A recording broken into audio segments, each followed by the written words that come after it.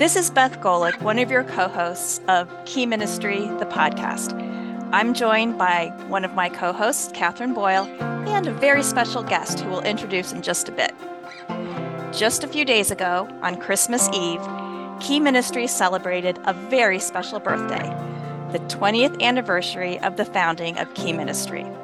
So today, we welcome Dr. Steve Grcevich, President and founder of Key Ministry. Welcome, Dr. G. Well, thanks, guys. I'm just, honored to be able to serve in this fashion, and I am proud to have you guys on our team. You have been outstanding, and a lot of the success that we've been able to achieve in 20 years has been through your leadership and your faithful service. And so, we wouldn't have had the opportunity to have the impact that we had without Beth, without your fabulous work and everything that you've contributed over the last 6 years as well, Catherine. Well, we appreciate the privilege of serving in this capacity. Catherine, would you like to start us off with a question for Dr. G? Absolutely. So, Steve, I think for people, particularly who may not know much of the backstory about how Key Ministry came to be, they'd be curious to hear what led you, a child and adolescent psychiatrist, to come up with this idea for starting the ministry that we now know as Key Ministry. So I think some folks are familiar with our story, and it was 25 years ago now that I'm sitting in an elder board meeting, and Libby Peterson, who was one of our early board members, and at the time, the children's ministry director at our church, had come to a board meeting and talked about some of the challenges that the church was experiencing in terms of serving and supporting like longstanding families who had been highly committed and connected to the church, who back in the 1990s, after the fall of the Iron Curtain, brought these kids, had adopted these kids from Russian and Bulgarian orphanages who came back with, a variety of emotional, behavioral, and developmental challenges, all compounded by the effects of trauma. And it was sitting in that board meeting and then going back to our practice at the time and recognizing that it wasn't just these kids who had had profound autism or kids, who had experienced severe deprivation and severe trauma, where folks were experiencing challenges attending church. But it was, middle and upper middle class suburban Cleveland families who had kids with, ADHD, kids who had problems related to anxiety, kids who had mood disorders, families who had kids on the high end of the autism spectrum, where the routine kinds of things that people, would bring people into a, child mental health practice were to a very large degree getting in the way of them being able to be part of church.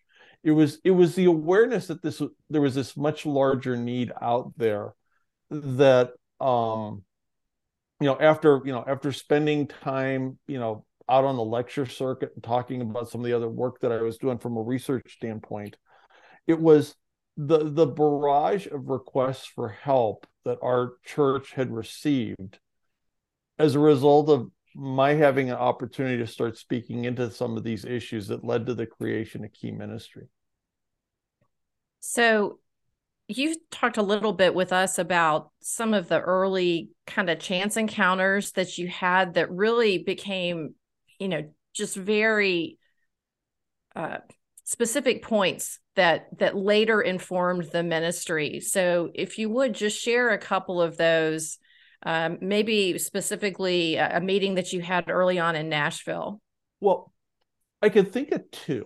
And it was in some ways like a chance encounter that actually led to the incorporation of our ministry. That we live 37 miles away from the church that we attended, Bay Presbyterian, there, where Beth, serves on staff, as in her role managing disability inclusion.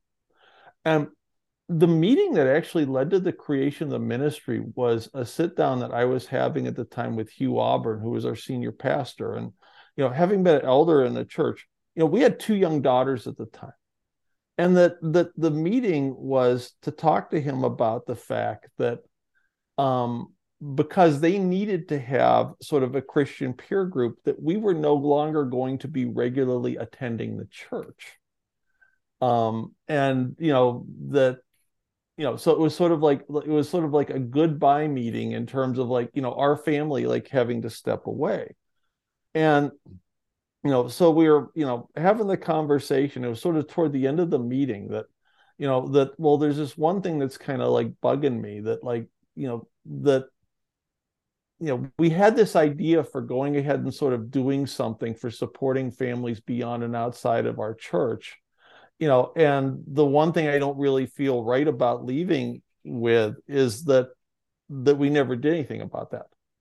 And so it was Hugh's response to that question well, we need to go ahead and get this rolling now. And so as a result of that meeting, he made some phone calls and recruited several of our original board members, including an attorney who helped us get incorporated. As part of his, this was like 2 years before, as part of his 25th like anniversary in ministry as the senior pastor of the church, folks had contributed a large sum of money to something that he had established in an emerging ministries fund. So that our church had long had sort of a reputation for, supporting entrepreneurial people in the church who had sort of visions or ideas for unique things ministry-wise. And, one was a free health clinic for people who had been, were like working class on the west side of Cleveland and made too much money to qualify for Medicaid, but couldn't get health insurance. There was another that was sort of like an innovative inner city kind of model to children's ministry. And so there had been this money set aside, and Hugh pledged a significant portion of what had been contributed for his 25th anniversary celebration to help to start the ministry. And even more importantly, Hugh's wife was an experienced leader in terms of having started or helped start several parachurch ministries in Cleveland, including one that was started by a guy named Andre Thornton, who, back in the early 80s was like the only respectable hitter that the Indians had on their team for a period of time. And so in addition to, finding board members to help start this and contributing money that had been set aside for him by the people of the church to help launch new and innovative ministries, Hugh contributed his wife, and she became our first executive director. And, so the ball kind of got rolling at that point. And so when I think back to like Jan's contribution, one of the things in the first year or two of the ministry was, we're trying to figure out who else was out there that might be like doing this kind of thing. Are there other people with like similar passions and interests? And I remember Jan coming to a board meeting after having extensively researched this. And I think that we found like 7 people, organizations, churches, using what people used to search the internet, in 2003, who were doing this work. And so when I look back now and think about our impact 20 years out, the fact that we went from finding or being able to connect with like 7 different people or organizations in 2003, and we have almost 2,500 members of the special needs and disability ministry leaders group that we facilitate on Facebook. I think that that's, evidence of what God has been doing in this whole area. And you mentioned the meeting in Nashville. And so this was probably 9 months after we kicked off the ministry. And, again, we're just trying to figure out who else is out there. We hadn't done a whole lot at that point in terms of like generating like specific resources that we were giving out to churches. I'm not sure that we even had like a website up and running at that point. And so through a mutual friend who had arranged for like a speaking trip I was doing in Nashville, I got together with the person leading the children's ministry at her church around, speaking into these issues. And so I definitely got the impression that the leader I was talking to was doing this as a personal favor to my colleague who'd set up the meeting. All of her body language, sort of facial expressions, like suggested, her level of disinterest, shall we say. And toward the end, like she asked a question, well, in sort of a, kind of skeptical, sarcastic kind of tone. Well, how much does this cost? And I realized we had never thought about charging for any of this stuff. And I started learning some interesting things about ministry world at that point. And I go, well, nothing. I mean, like, why would we charge for this? And so like at that point, I mean, that there's this expression of surprise on her face. And I got my first lesson in what people in children's ministry have to deal with, from folks who are constantly bombarding them with things that they're trying to sell. And so one of the things that became very fundamental to, particularly the first 10 years of our ministry and continues to be a really important value today, was that we weren't going to let money get in the way of folks being able to grow this ministry. And so that, to as great a degree as possible, one of the things that I clung to was the notion that, that we were going to make available the stuff that we were doing for free. Because, last time, like I read my Bible, I mean, like, Jesus didn't charge anybody for what he had to offer. Why would we as the church introduce something like money as a barrier for folks to be able to access churches where they could come to know Jesus, hear the gospel preached on a regular basis, be able to enjoy Christian community among other Christ followers, and be able to get into a place where they would be able to use their gifts and talents as individuals and families impacted by disabilities to impact the kingdom. Yeah, I think that is the chance encounters like that happen early on in what God is calling you to can end up being so fortuitous. They can be so critical, really, in ways that you would just never imagine until much later down the road. And what I hear in what you're talking about in that time period is there was this building, I mean, slow going for sure, but this building momentum that was happening, starting with those 7 churches. And then, these chance encounters and these meetings that people would take. And then in those early few years, Lon Solomon from McLean Bible Church was really starting to do some significant things with disability ministry. And then you had a meeting with Colleen Swindoll and met her dad. And then, Chuck, her dad, started speaking out about disabilities because of his grandson. And so then social media comes along. And then by the time we get to Key Ministries' 10th birthday, we've established a little bit of a social media presence. We were kind of ahead of the curve. And that kind of led to, by the spring of 2013, these 6 key strategies that have persisted in more or less being our operating strategies. So talk for a few minutes about, maybe how you got to those 6 key strategies and what those are that we're still using today. So when I think about like one of the formative things that occurred about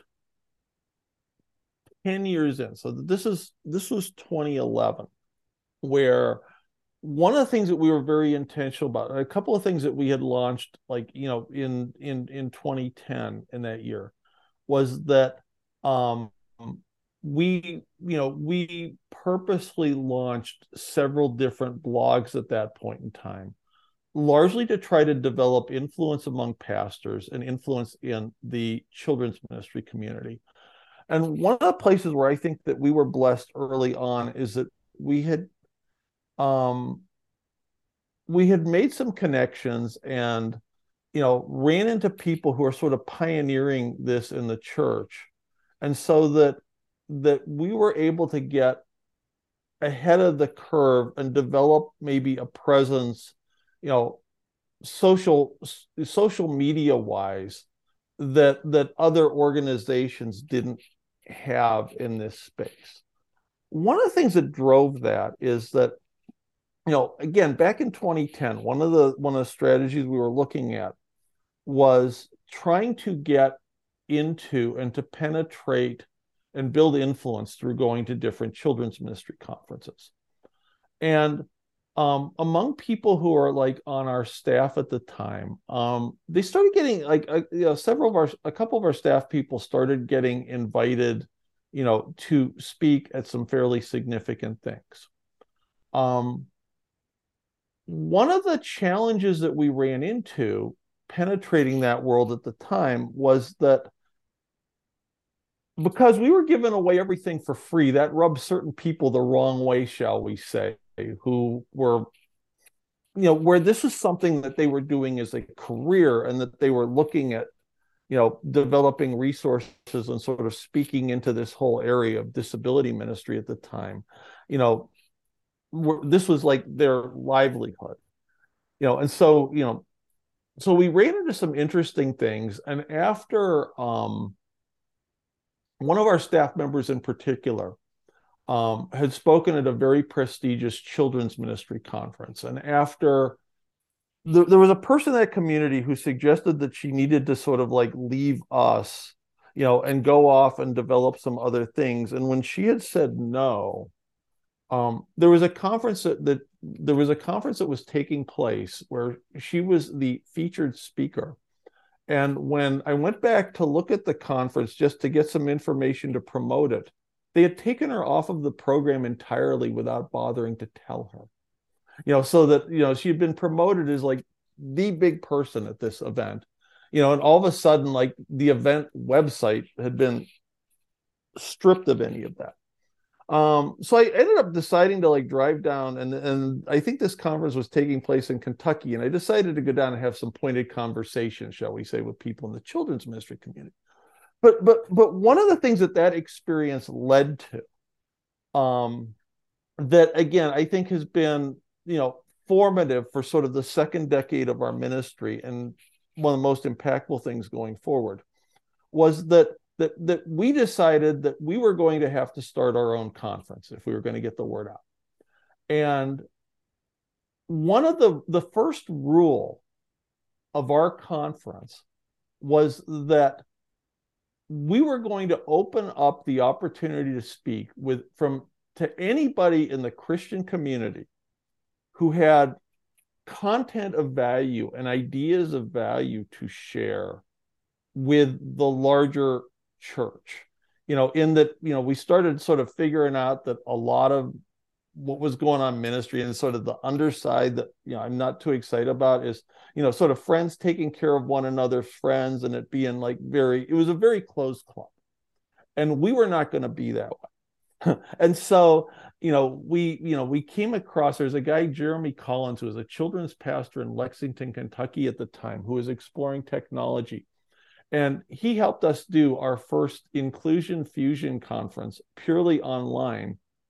And there was so much interest. There were 1,100 people who registered for the first one, and the servers crashed in the first half hour of the conference going online. And so, at that point, I think that we knew that we were definitely onto something. But the people that we met and the folks that we came to discover by opening up the process of applying to this conference, and giving people who are doing great work a platform for being able to share that with the church, I think, was incredibly impactful, and has very much sort of resulted or influenced the direction of our ministry, I guess, over the past 10 years. Catherine, you had mentioned like, some of the things that have kind of shaped us. And when I think about the stuff, like, that, when I think about sort of like the guiding or sort of the operating principles of our ministry, the first one, is the notion that we're going to give away as much of this as we could for free, that resulted from the chance encounter in Nashville. One of the things I think we've been very intentional about, and as someone sort of coming in, looking at the ministry world, as a physician outsider, is that the whole Christian cult of personality thing from the very beginning sort of rubbed me the wrong way. And so that we've always been intentional about, we do this as a team. It's not about the one person model, the only person I know, who's worthy of that is Jesus. And so, but when he started the church, it was based upon a team originally of 12 apostles. So that it's never been about sort of like any one personality on our team. But one of the things, and where I think you guys have greatly contributed, is that, that the key ministry has always been a collective as opposed to something that was built around one person. That part of what we've been, part of one of the things we conceptualized, at one of the board meetings in the first 10 years, and, Julie Jones, who was one of our early board members, was very helpful in this, is that we perceived ourselves that we provide a service, but we're also leading a movement, and so that part of what we've been trying to do is that we're always looking at, expanding the circle. How can we draw more people, with great ideas into the world of disability ministry? To a significant degree, this is something that we do now with our annual conference, and you look at disability in the church, that the ability, and this started with, the idea of doing this in person started with an idea that Beth had in 2015, to put together a little regional conference for folks in Northeast Ohio around disability ministry. We did it in combination with a respite night, which I believe Beth will never try to do again, the night before putting on a conference.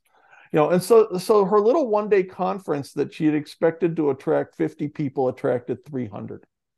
And so, it became very evident that there was a need for this, and there was a hunger for in-person training, and so that's where, Inclusion Fusion Live came from, and, which is now, disability in the church going forward for 2023, and, an example of just the impact of that is, and our ability to discover people, and then our ability to be able to help them develop other relationships within disability ministry world and to get their message out.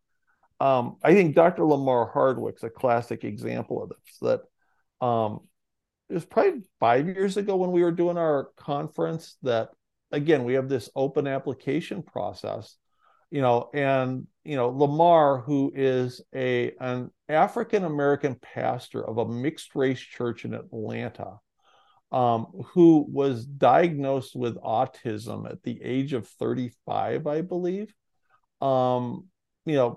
presented to our conference, and, it was like one of these like wow moments. And, Lamar has now gone on, he's written this book, Disability in the Church, which I think is going to be the most influential work in our field, over the next 10 years in terms of how people, impact doing disability ministry.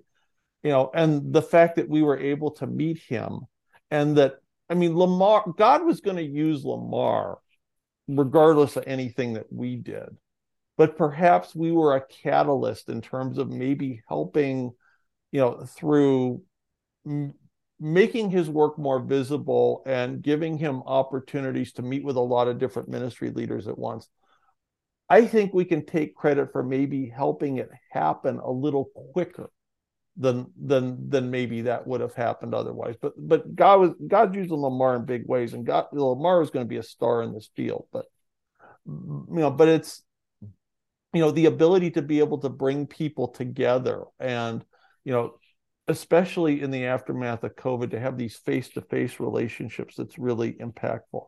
And so the thing that I think I have gotten the most satisfaction out of in our first 20 years is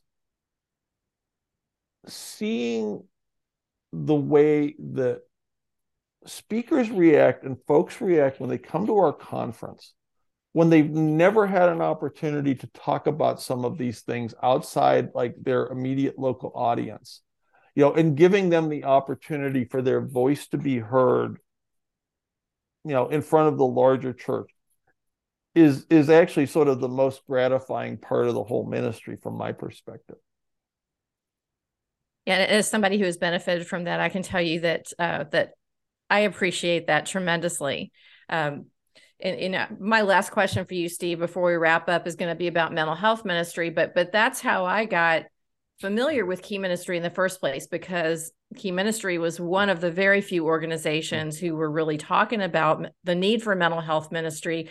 Like I have in one of my files a printout of one of your blog posts from, I think it was sometime in 2014. And I had come across this in either late 2014 or early 2015. And, I was really interested in what the organization was doing. So, 2015 till now, we've had a lot of movement in mental health ministry, and Steve, your book, and I think, our organization has really been instrumental in a lot of ways with mental health ministry as a movement. So talk, if you will, just a little bit about the last 7 years or so with mental health ministry and what that's meant for you and where you kind of see that going.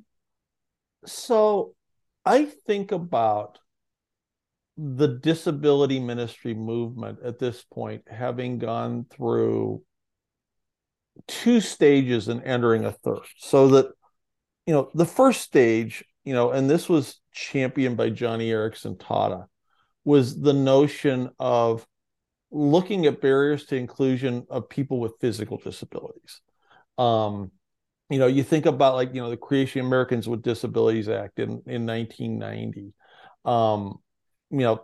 Churches that there were a lot of places Johnny, being in a wheelchair, can't get because churches didn't have ramps, churches didn't have elevators, and so that the initial focus of this was people with physical disabilities.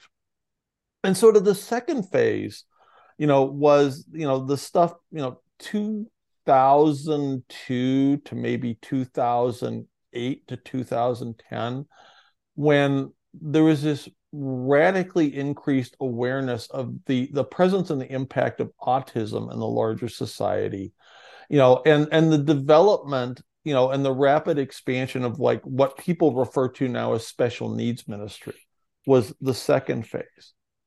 But I have a friend who is an interesting story where he's a pastor in Western Michigan who quit his job to become a drug rep. And we met because he was working for a company that was funding some research that I was doing at the time.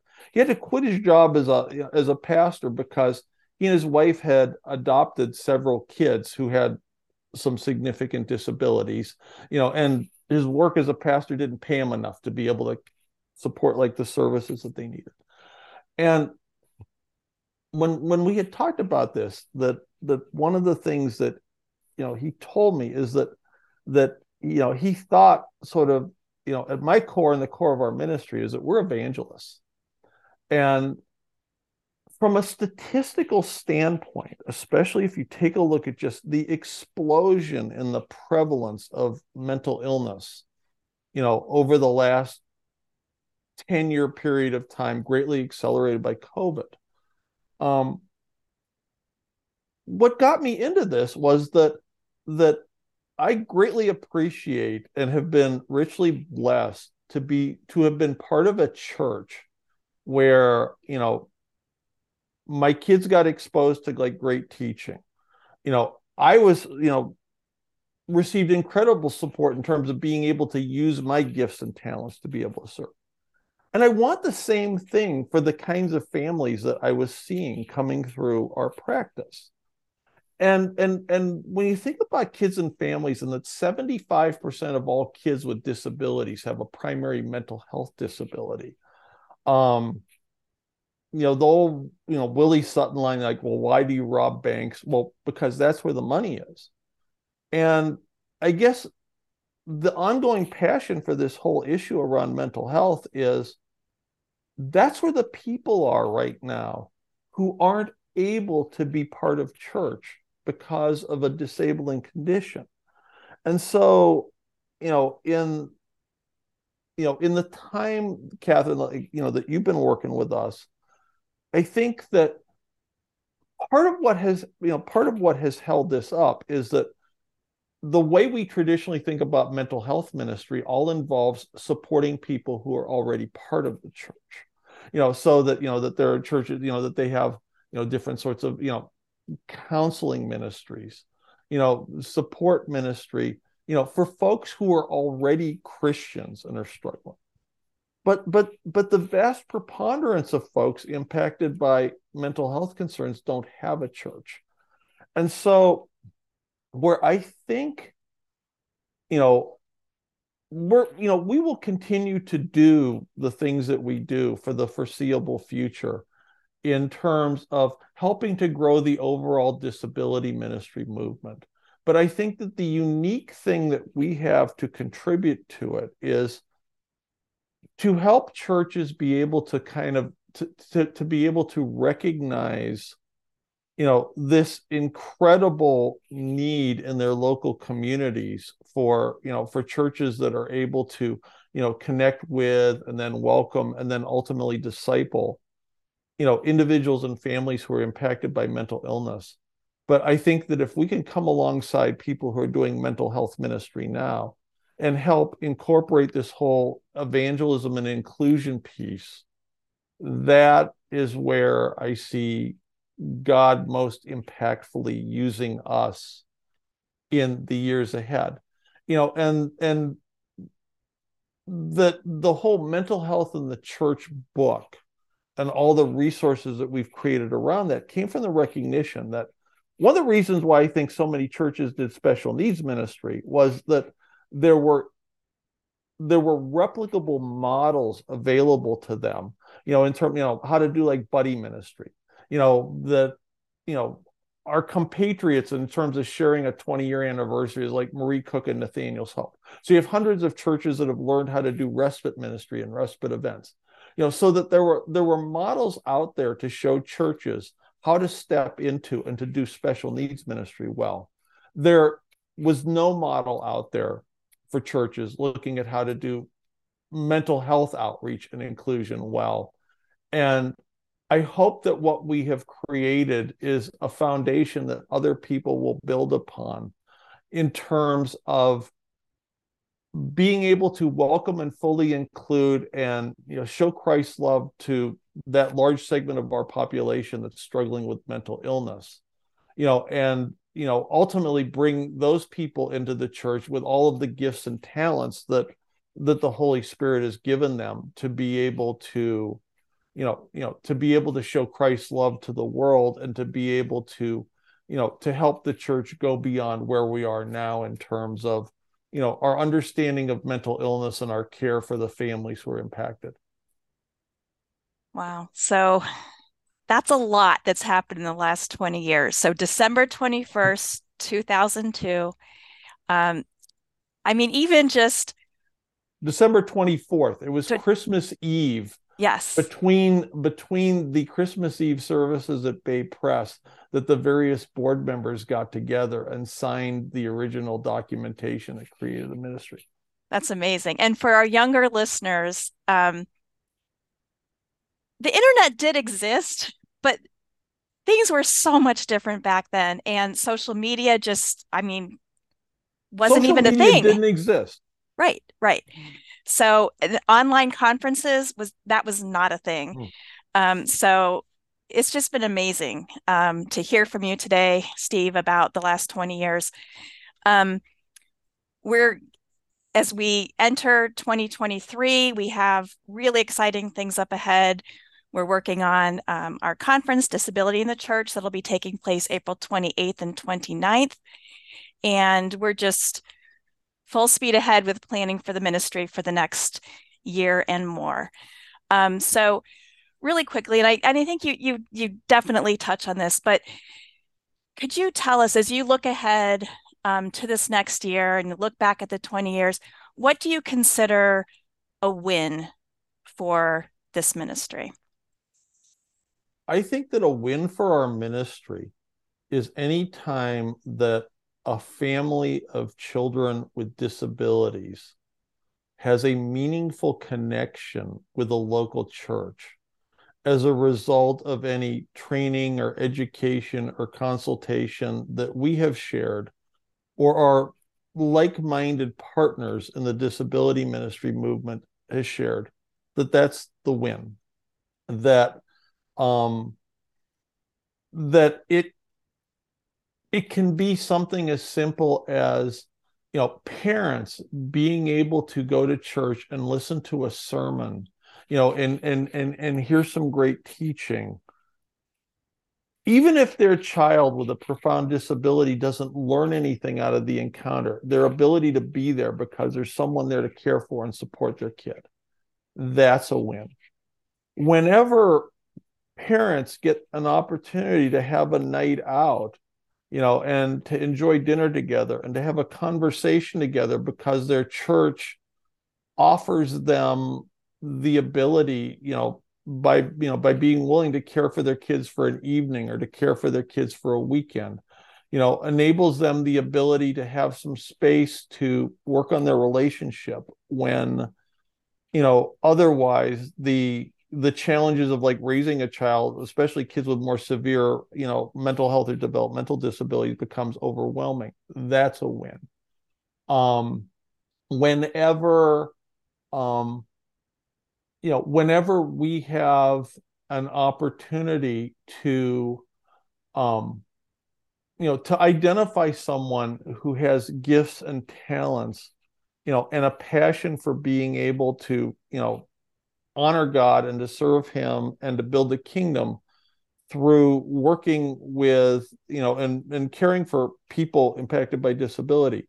Whenever we can help them to get their message out or give them opportunities to use their gifts or introduce them to other people, where there are synergies created and, something greater through the power of the Holy Spirit comes together, for building the kingdom and helping people to experience a little bit of heaven here, that's a win. And so, as a physician, as a doctor, one of the things that I get bogged down in sometime, is that, when you go to medical school, you go to pathology class, you don't go to health class. And so our focus tends to be on problems. And, when you're involved, in a leadership role with an organization like this, I tend to look at problems and how to fix them.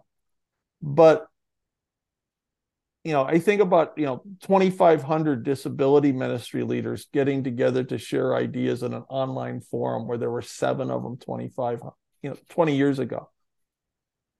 There've been an awful lot of wins too. And it's kind of like, to share one of my sports analogies that people, have a hard time figuring out, especially, certain people in ministry who aren't into sports. Our football coach at Ohio State has borne a lot of criticism because, for the last 2 years, we haven't beaten the team up north, but the guy's won 90% of his games, and so I think that looking ahead, with this being our 20th birthday this month, that recognizing that, thanks to the power of the Holy Spirit and the privilege of serving in this way, we've won a whole lot of games, and the other folks serving with us, have some incredible wins as well, and it's an honor and a privilege that God gives us the opportunity to do the stuff that we do, with the, with the prayer, the encouragement, and the financial support of the folks, who have been there for our ministry, all along, many of whom from the very beginning. So, thinking about the wins on days that things aren't going so great, is an incredible blessing. Yeah, I'll say amen to that for sure. So, well, thank you, Steve, for your time today, but really for your vision, for your perseverance, and for the gift Key Ministry is to so many people. So, on behalf of the Key Ministry team, I want to thank our listeners today.